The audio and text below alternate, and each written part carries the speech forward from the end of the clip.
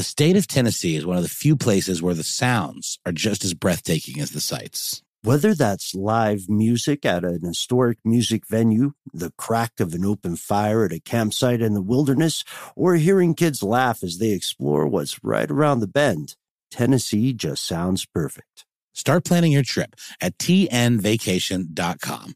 Tennessee sounds perfect. Experts claim there is nothing tougher than a diamond. But at Diamonds Direct, we beg to differ. Have you ever met a mother? Strong, radiant, timeless. This Mother's Day, give her the gift that meets her match. With diamond jewelry starting at $200. Plus Diamonds Direct's exceptional quality and unbeatable everyday price, you're sure to give her a gift that wows this generation and the next to come. Experience the thrill of jewelry shopping done right at Diamonds Direct. Diamonds Direct. Your love, our passion. Tired of not being able to get a hold of anyone when you have questions about your credit card? With 24/7 U.S.-based live customer service from Discover, everyone has the option to talk to a real person anytime, day or night. Yes, you heard that right. You can talk to a human on the Discover customer service team anytime. So the next time you have a question about your credit card, call 1-800-DISCOVER to get the service you deserve. Limitations apply. See terms at discover.com/credit card. Ridiculous History is a production of iHeartRadio.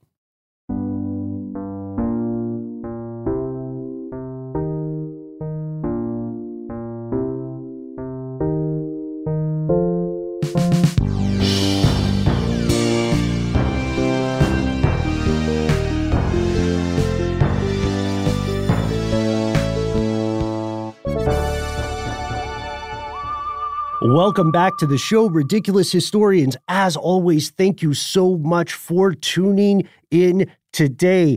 This is a weird one, and it's going to go a lot of places, Noel, but it's going to start with, fun fact, one of the very few animals on this planet that I actually don't care for. And you know I'm a real softie when it comes to animals in general. I know you're a real animal lover, Ben, and my name's Noel, and I'm an animal liker. I don't know if a lover, and I know that in your book that would probably make me something of a sociopath, but I promise I'm a nice person. I do like animals. I just, there's some I could take or leave. Well, we can agree on the subject of today's episode for sure. I mean, the best of us, super producer Casey Pegram, probably doesn't even like these animals. He's on adventures, so he might not have a comment today, but I think it's safe for us to say that all three of us are fairly anti-flea. The three, yeah. Oh, yeah. The three of us, me, you, and super producer Casey Pegram. That's right. But to bury the lead here, we have a fourth today. Well, actually, it's a third because Casey's on adventures. So we've been teasing this for an age, but we're finally making good on our promise to bring back to Ridiculous History. I present to you Gabe Luzier. Oh, hey, thanks, guys. Very nice welcome back. I feel good to be here. I know last time we chatted about cats for a good long while, so it's only fitting, I think, that we talk about another kind of animal often associated with cats today. Oh, that's right. It didn't even occur to me. I mean, it couldn't be a more like polar opposite in terms of, I don't know, maybe there's similarities. Cats can be a little aloof, and perhaps there's some aloof fleas out there. Oh, I don't know, man. Fleas are pretty extroverted. They're all about it. I hate them, but I'm fascinated by their abilities. If they were person-sized and, the environment was such that animals with their kind of carapace could survive at that size, they would be a world-ending threat. And how do they hop like that? How do they hop? It's those legs, man. It's those powerful back legs. But I think we'll get to that. But they're so tiny. They look little. They look so. I mean, again, look. Not that I've ever actually examined a flea up close. They really just look like little specks when you look at them with the naked eye. But contained within those little black specks are multitudes.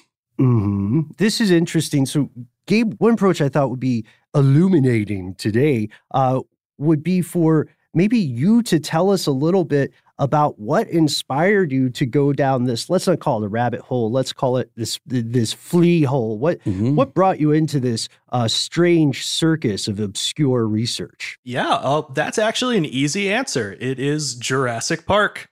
That's the first movie I actually have any memory of watching as a kid. And I return to it pretty frequently because it's a great movie.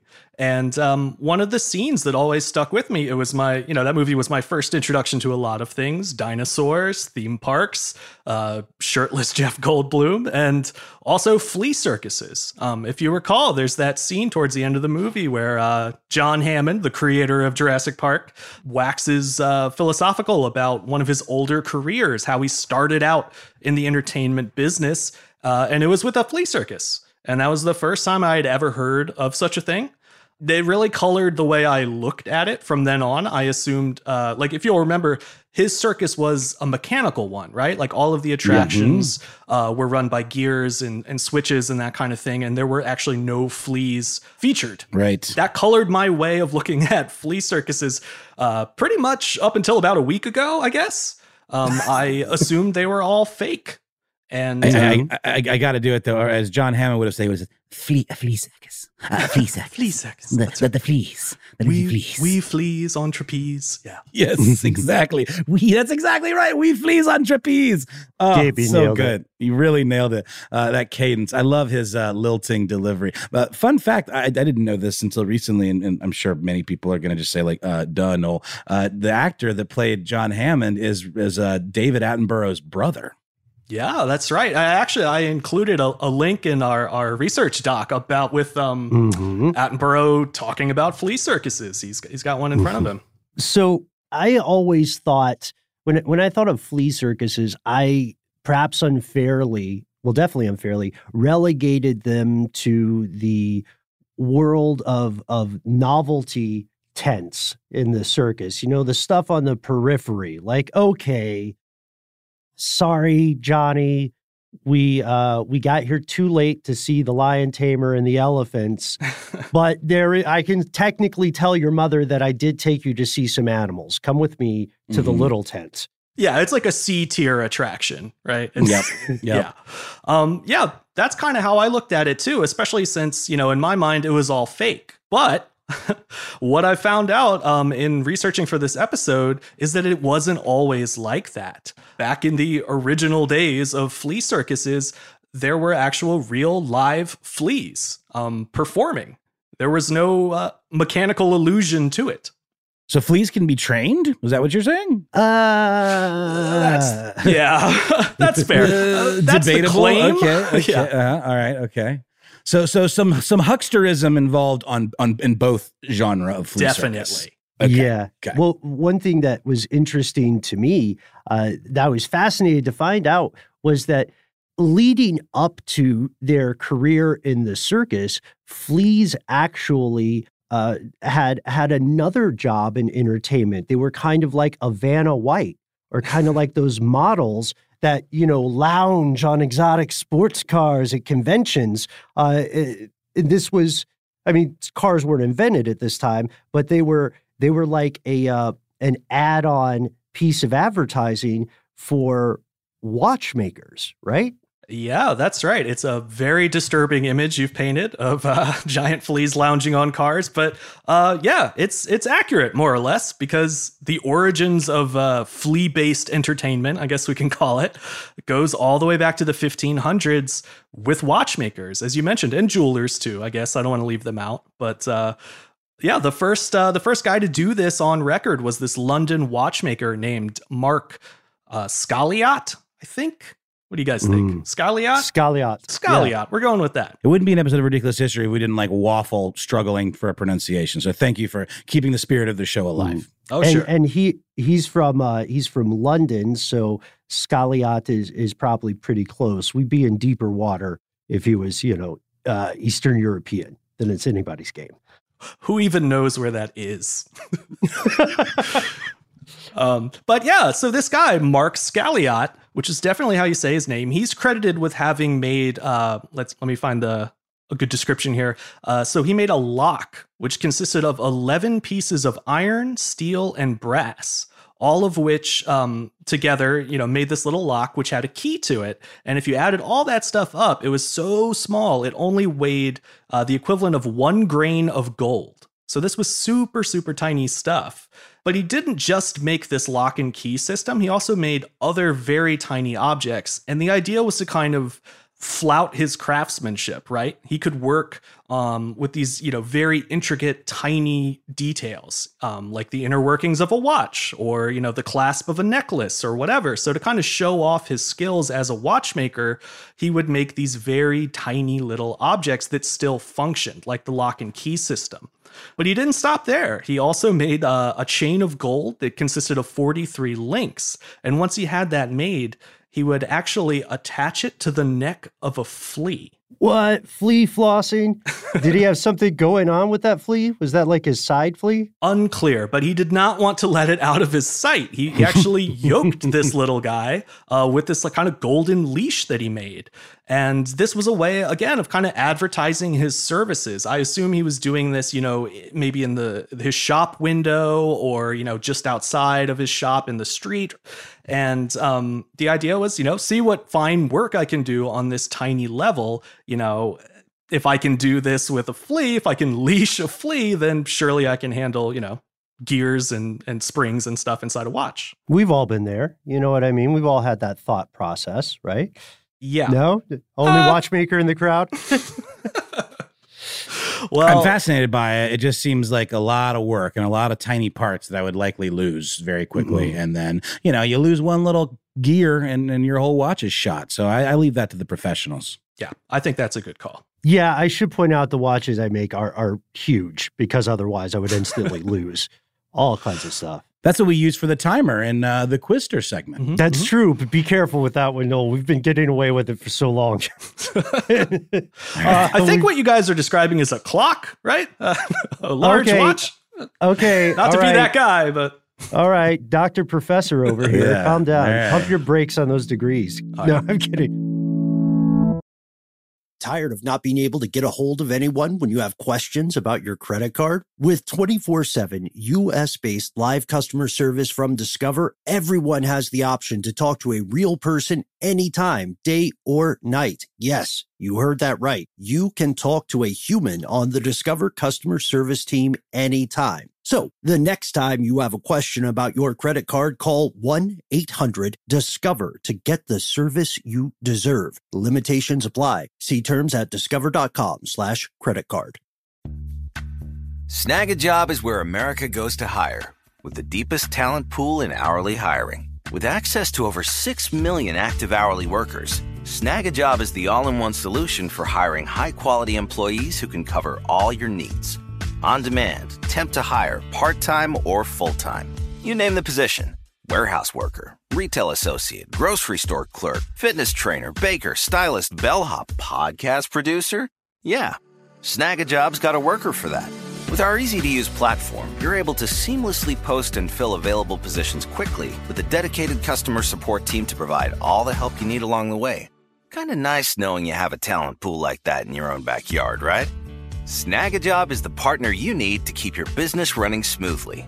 So visit snagajob.com or text snag to 242424 to talk to an expert.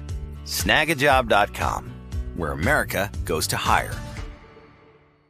This episode of Ridiculous History is brought to you by Mint Mobile. Ben, I got to say, one of the best parts about spring cleaning is that post-clean clarity you get where you're like, man, how have I been living like this? What's wrong with me?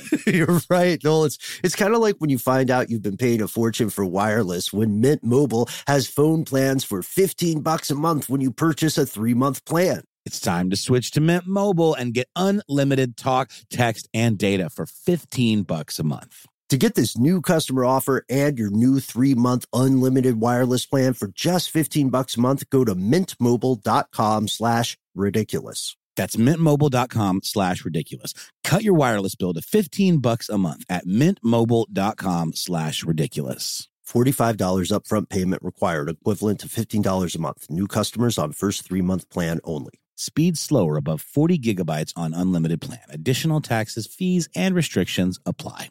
See Mint Mobile for details.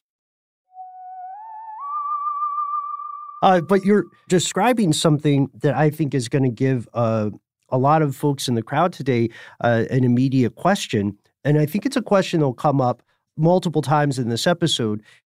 Fleas are just so very small. I feel like the casual passerby would just be able to see the chain, right? Unless they were very close or there was a magnifying glass, or maybe there's, oh, you know what? Maybe it is. It's the 1500s. Not a lot of people could afford watches in the first place. So he's probably presenting these, maybe, right, to his limited customer base. Yeah, well, I'm not so sure about all of the details, but I do know that he wasn't relying on people's eyesight, right? He wasn't taking the flea for a walk on this little golden leash by himself. Instead, he made another very tiny, handmade object, a chariot.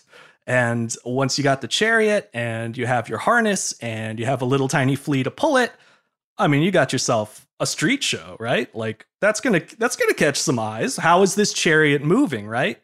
Right. I think the word you're looking for is parade. Parade is what they call that. Sorry, I'm just being pedantic back at you. Sorry. I appreciate that.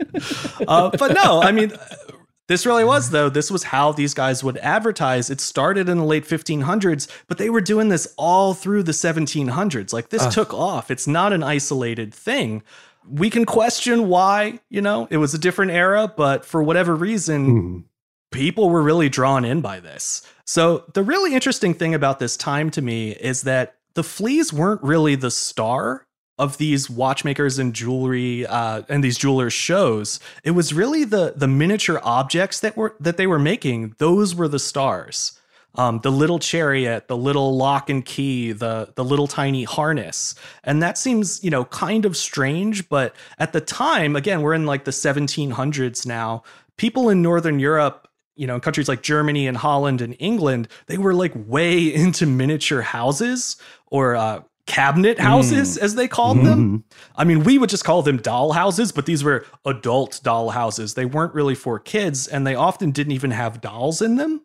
It was kind of like the feminine counterpart to the Cabinet of Curiosities, if that makes any sense. So, the husband would gather all of these kind of, eccentric, eclectic, exotic objects from his travels and store them in this cabinet and show them off to visitors who would come over. But women of the era didn't get out of the house so much. So what they would do instead was they would build a miniature house in a cabinet, and they would have these, super detailed tiny pieces of furniture and utensils and other household objects, and they would just go to town decorating this thing. And when they had visitors over, they would walk them through each of the little miniature rooms.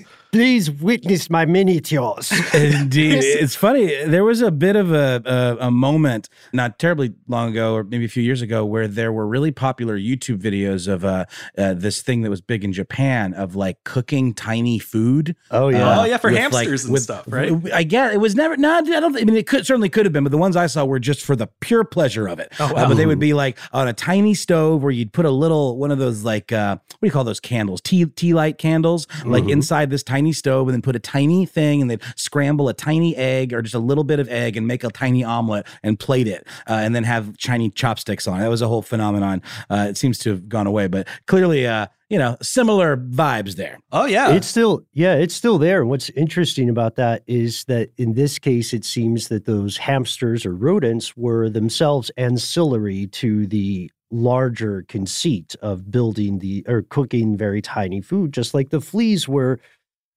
kind of just a new, like a little action figure to put in your Voltron of whatever cool toy you were showing off. And then, that way, maybe when you had people over, they would be more likely to visit because they would be like, I cannot go to Wilhelm's again. All he does is show us those miniatures. And then someone says, no, he's got, it's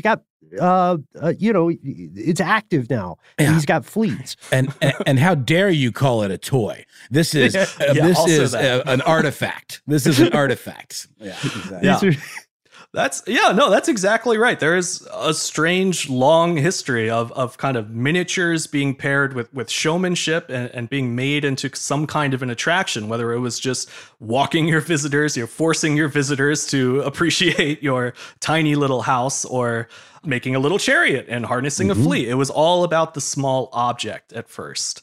But that started to change because of one man from Italy, a acclaimed showman known as, here we go. This one's going to be a little harder.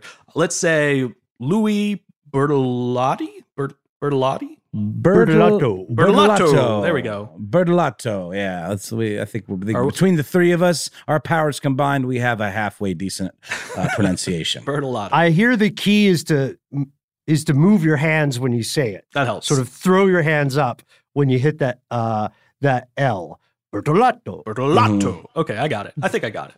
Oh boy, I keep digging this hole. But yeah, this guy is already a showman, right? He's not having one of those moments where he's working as a clerk or something and takes a hard pivot in his life. He's in the 1800s though, right? Sometime after the watchmaker craze.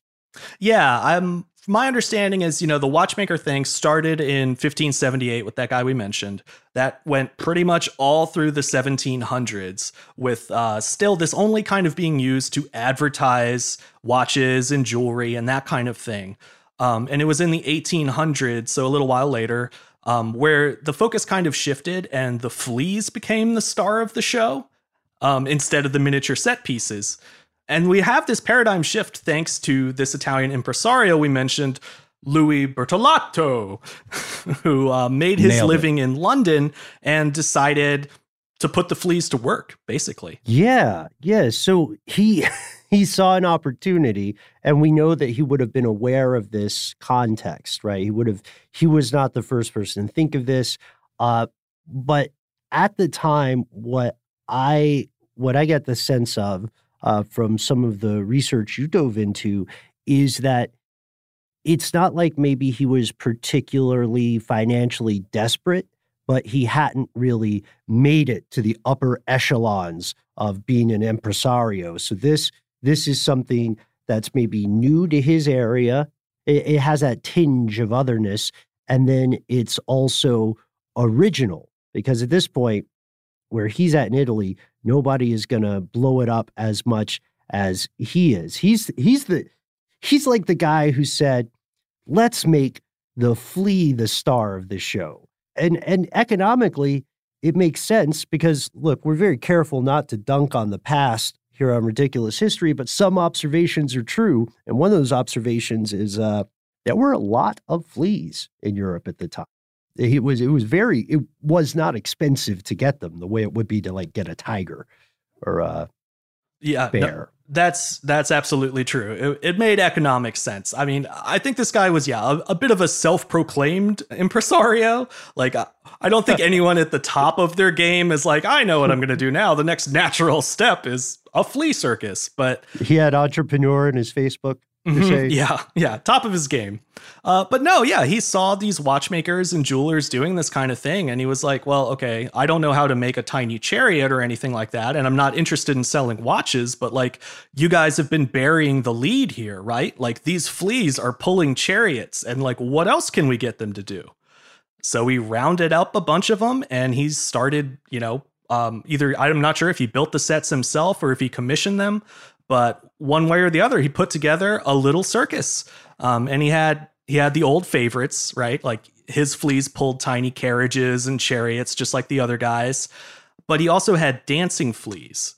And the music they danced to was provided by an orchestra, which was also composed of fleas playing tiny little instruments. And so that was something like beyond what the jewelers and watchmakers had done before.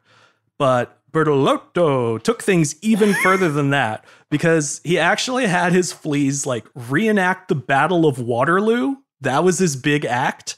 And remember, this was in the 1830s, so it had only been like 15 years since that battle. Like, it wasn't that long ago. Which is that's my question. Is that in poor taste?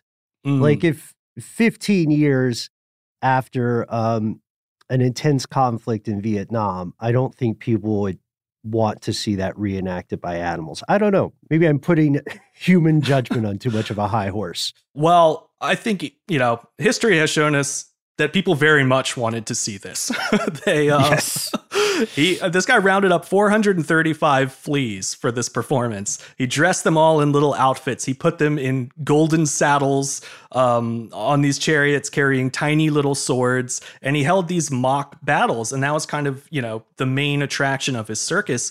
And people ate it up. Like, he was incredibly successful. He actually took this thing on tour for over 50 years. So for half a century, he was making a living off of this flea circus. Oh, wow. And it wasn't always the same cast, I imagine, unless I am incredibly wrong about the lifespan of fleas. No, yeah, you got that part right. That's one of the downsides to the business is there's a lot of turnover. Yeah. Tired of not being able to get a hold of anyone when you have questions about your credit card? With 24/7 U.S.-based live customer service from Discover, everyone has the option to talk to a real person anytime, day or night. Yes, you heard that right. You can talk to a human on the Discover customer service team anytime. So the next time you have a question about your credit card, call 1-800-DISCOVER to get the service you deserve. Limitations apply. See terms at discover.com/creditcard. Snag a Job is where America goes to hire, with the deepest talent pool in hourly hiring. With access to over 6 million active hourly workers, Snag a Job is the all-in-one solution for hiring high-quality employees who can cover all your needs. On demand, temp to hire, part-time or full-time. You name the position. Warehouse worker, retail associate, grocery store clerk, fitness trainer, baker, stylist, bellhop, podcast producer. Yeah, Snag a Job's got a worker for that.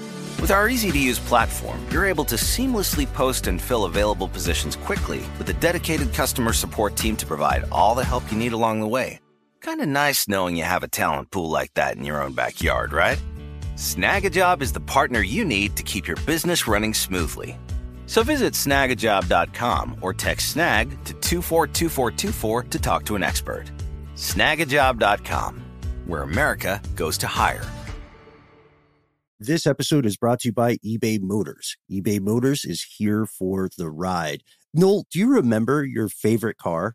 Well, yeah. It was an Eddie Bauer edition Ford Explorer. Oh, that's cool. I just remember it was my dad's. I was a hand-me-down car kind of kid. Dad would buy a new car. I'd get that car. And I just remember feeling so awesome being up above everybody, like I was in Mad Max or something, I had a lot of land yachts that I loved. I had Pontiac Bonnevilles. Right? Oh, I never had an El Camino. My dad had one, and that was a real interesting use of our collective time, keeping that thing running. But I think these cars all kind of speak to us because they were such a fundamental part of our lives. Do you remember when I had that Monte Carlo? That's what I meant. I said El Camino, and I meant Monte Carlo. I miss it so. The Monte Carlo was tough. I had a series of Monte Carlos, and the last one, God bless it, I had to learn a lot about car maintenance just to keep that guy running. Totally. But it still was like a perfect fit. It's almost like finding your true love. Like when you recently got a car a few years back now. Oh, man. And funny you should say that. That particular perfect fit was the Honda Fit, which I love dearly. But, Ben, it's getting a little long in the tooth. And while it's been incredibly reliable up to now, it's getting to that age where I might have to start looking for some parts here and there to keep it running. Mm-hmm. And that's where eBay Motors comes in. With over 122 million parts, you can make sure your number one ride or die stays running smoothly. Brake kits, LED headlights, roof racks, bumpers, whatever your baby needs, eBay Motors has it. And with eBay Guaranteed Fit, it's guaranteed to fit your ride the first time, every time, or your money back. Plus, at these prices, you're burning rubber, not cash. So keep your ride or die alive at ebaymotors.com. Eligible items only. Exclusions apply. I gotta ask, what would I see visually? I don't understand. How would he even do this? Like a flea, maybe I'm not a flea expert, but it seems so small. What does an outfit look like for a flea? How do you even get a sword in a flea's hand, claw? I don't understand. The logistics of this escape me. Yeah, it ain't easy, but I mean, that's the question, right? I think you were kind of hinting at it earlier. Why was anyone doing this? Why put fleas in a circus? Like, why fleas, right? And I think, Ben, you already mentioned these things were really prevalent, especially at the time, like way more so in the 1800s than we would find today. And they were also quick to reproduce, and, you know, they drank human blood, so they were easy to feed, right? Didn't they also spread plague? Well, okay. Or diseases in general, you know. Mm-hmm. Yeah. So this is one important clarification. These weren't dog fleas. They weren't cat fleas. They weren't rat fleas. There are over 2,000, apparently, different species of fleas in the world. And these were human fleas, which we don't see or interact with too much now. But of course, they're still out there. It's still a thing. They're also, you'll find them on pigs a lot, not just humans. These human fleas were everywhere. People had them in their beds. It was a worldwide pest. So one thing about these human fleas is they were a little bigger than your average flea. Okay. Yeah. So, you know, a dog flea might be like 2.5 millimeters. These guys were 4. So, ooh, big boys. And would this be sort of akin to what we think of as bed bugs today, or is that something different? That's where people would encounter them the most, under their bed covers, and you would get really itchy. Like there's a Laurel and Hardy and 2 Charlie Chaplin films where these human fleas are like a big part of the plot. It was a thing. I'm sure hijinks commenced. Right, yeah. And so this is interesting because since he has embarked upon this quite successful multi-decade career, Bertolato is getting around, and he kind of spreads this. He spreads this novelty act to places that have probably, I don't know, maybe never heard of it before or never seen it or been familiar. Like if you're the average person in, say, North America, when he's at the height of his career, would you have heard of the concept of flea circuses, or would you have heard of the concept of Bertolato's flea circus? I think you would have heard of it and not seen it, and had been very curious to see it. So maybe you read a report on it. Maybe there was a friend who, you know, visited Europe and came back and told you there's this crazy thing over there. They got fleas moving chariots. They're putting these guys to work. Why aren't we doing that here? And at least one guy agreed. In the early 1900s, an American named William Heckler was one of the first guys to kind of take this idea and run with it in North America. Also the inventor of the heckle, right? Yeah, of course, right. He heckled his own circus, but yeah, and it took off here too. Like his circus could bring in more than $250 in admittance fees, you know, for a single showing, which is, you know, well over $3,000 in today's money. So not bad, right? Not bad at all. And, you know, other copycats came along too in North America and in Europe. Everybody kind of got in on this. They started taking these flea circuses on the road, going from town to town, like, you know, Medicine Road shows. And over time, flea circuses just became linked with those, you know, carnival sideshows that we're all used to seeing at the circus or county fairs. It just became an expected form of entertainment. Okay, so, you know, why fleas? You've definitely answered one, these particular fleas, because they were a little bigger and prevalent. They were available. They were easily reproducible. In fact, they did it themselves. They were just everywhere. We talked a little bit earlier about their fantastic jumping abilities, which that's, to me, the coolest, least disgusting feature of the flea. And I think this played into it a little bit as well as to why fleas, yeah? Yeah, that's absolutely true. I mean, fleas are, you know, the best jumpers that the natural world has to offer. Don't tell kangaroos. And human fleas in particular have really strong back legs, like stronger than the fleas you'd find on a cat or a dog. So they're kind of well suited for the kinds of tricks that these guys were having them do in their circuses. And again, the other thing that we mentioned is they were really easy to care for, right? You just roll up your sleeve and, you know, let them have a taste. And, you know, under conditions like that, these fleas could live for up to a year. Most of them wouldn't make it Whoa. past like 3 months or so. So you still run into that problem of kind of having to start over with a new cast every so often. But if you really doted on them, if you nursed them, you could, they could run out the calendar year. You are of my blood. Go forth on your tiny chariot. Show Waterloo to the people. So seriously, they would like Interview the Vampire style, like roll up the old sleeve and give them a taste. That's very strange. They could have taken this in so many directions. You've got one that lives, like you were saying, up to a year. Just let that old flea be in its own display and call it the Methuselah flea. Indeed. Add some love that. zeros to the end of that 1 year. No one will know. Totally. No. Send him to the flea stud farm. Exactly. Exactly. So at this point, the thing about fleas is, and I've been pretty openly anti-flea in this episode, so I hope I don't poison the well here too much. But the thing about this is that the closer you drill into their physical capabilities, like you said, the jumping ability alone, you see these amazing, somewhat terrifying powers.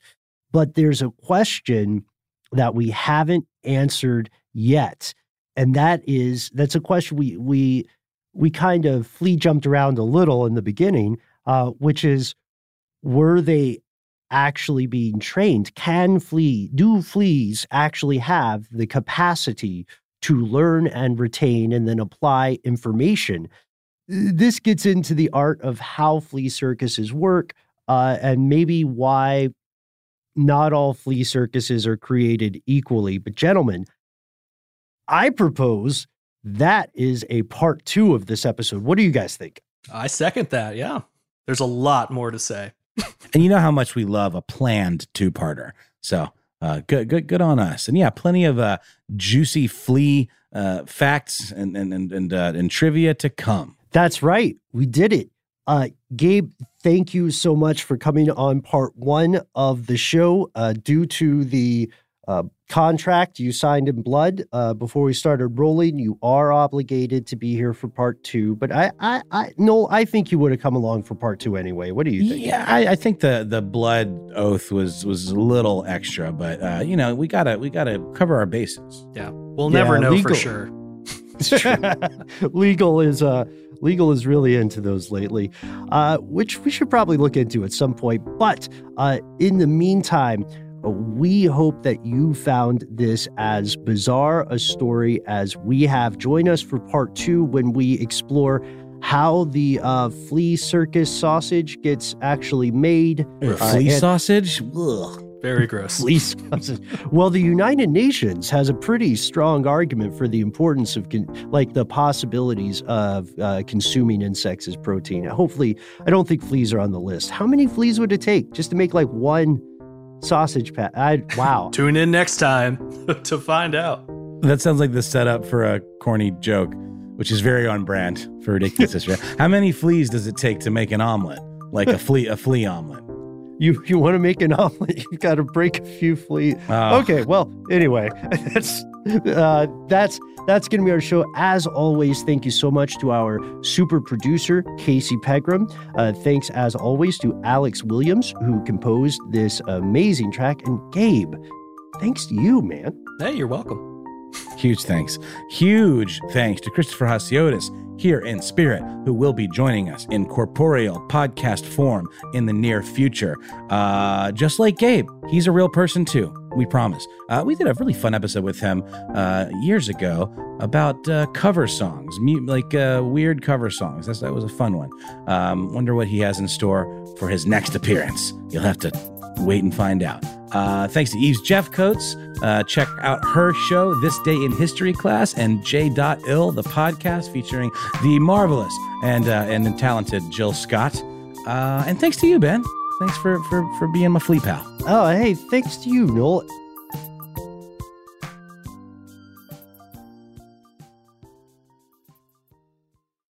For more podcasts from iHeartRadio, visit the iHeartRadio app, Apple Podcasts, or wherever you listen to your favorite shows. This episode of Ridiculous History is brought to you by Avalon Waterways. Ben, are you in major need of a vacation right now? Noel, you're a mind reader. I am, and aren't we all? We are. While cruising remains popular, there's something big happening in the industry, and that is, my friend, smaller ships. True story. The intimate ships of Avalon Waterways can go where the big ships can only dream, through winding passageways of rolling vineyards and castled hills into the heart of timeless cities and storybook villages. That sounds like a delight. See how Avalon's smaller ships promise greater discoveries, fewer people, and more of everything. Limited time special offers await at avalonwaterways.com. Top Thrill 2 is like no other course. 2 420-foot vertical speedways, 3 launches. All right, let's talk strategy. Copy that, driver. Go for maximum acceleration off the start. Roger that. You've got a short straightaway to push from 0 to 74 on the first vertical speedway. And what about the rollback? Rollback will set you up for an explosive reverse climb 420 feet in the sky so you reach 0 Gs in total weightlessness. 420 feet of straight-up speed. Let's get it. Top Thrill 2, the world's tallest and fastest triple-launch stratocoaster. Get your tickets at cedarpoint.com. If a new house is on your wish list in the next 5 years, grow your savings faster and experience your dreams with an Ohio Homebuyer Plus account from Kemba Financial Credit Union. A savings account specifically designed to save for a new home, where you can earn 7% APY, a $500 matching bonus, and a $1,500 mortgage closing cost credit. Learn more at Kemba.org. Offer expires March 31st, 2025. APY equals annual percentage yield. Restrictions apply. NMLS 292230. Equal housing lender. Federally insured by NCUA.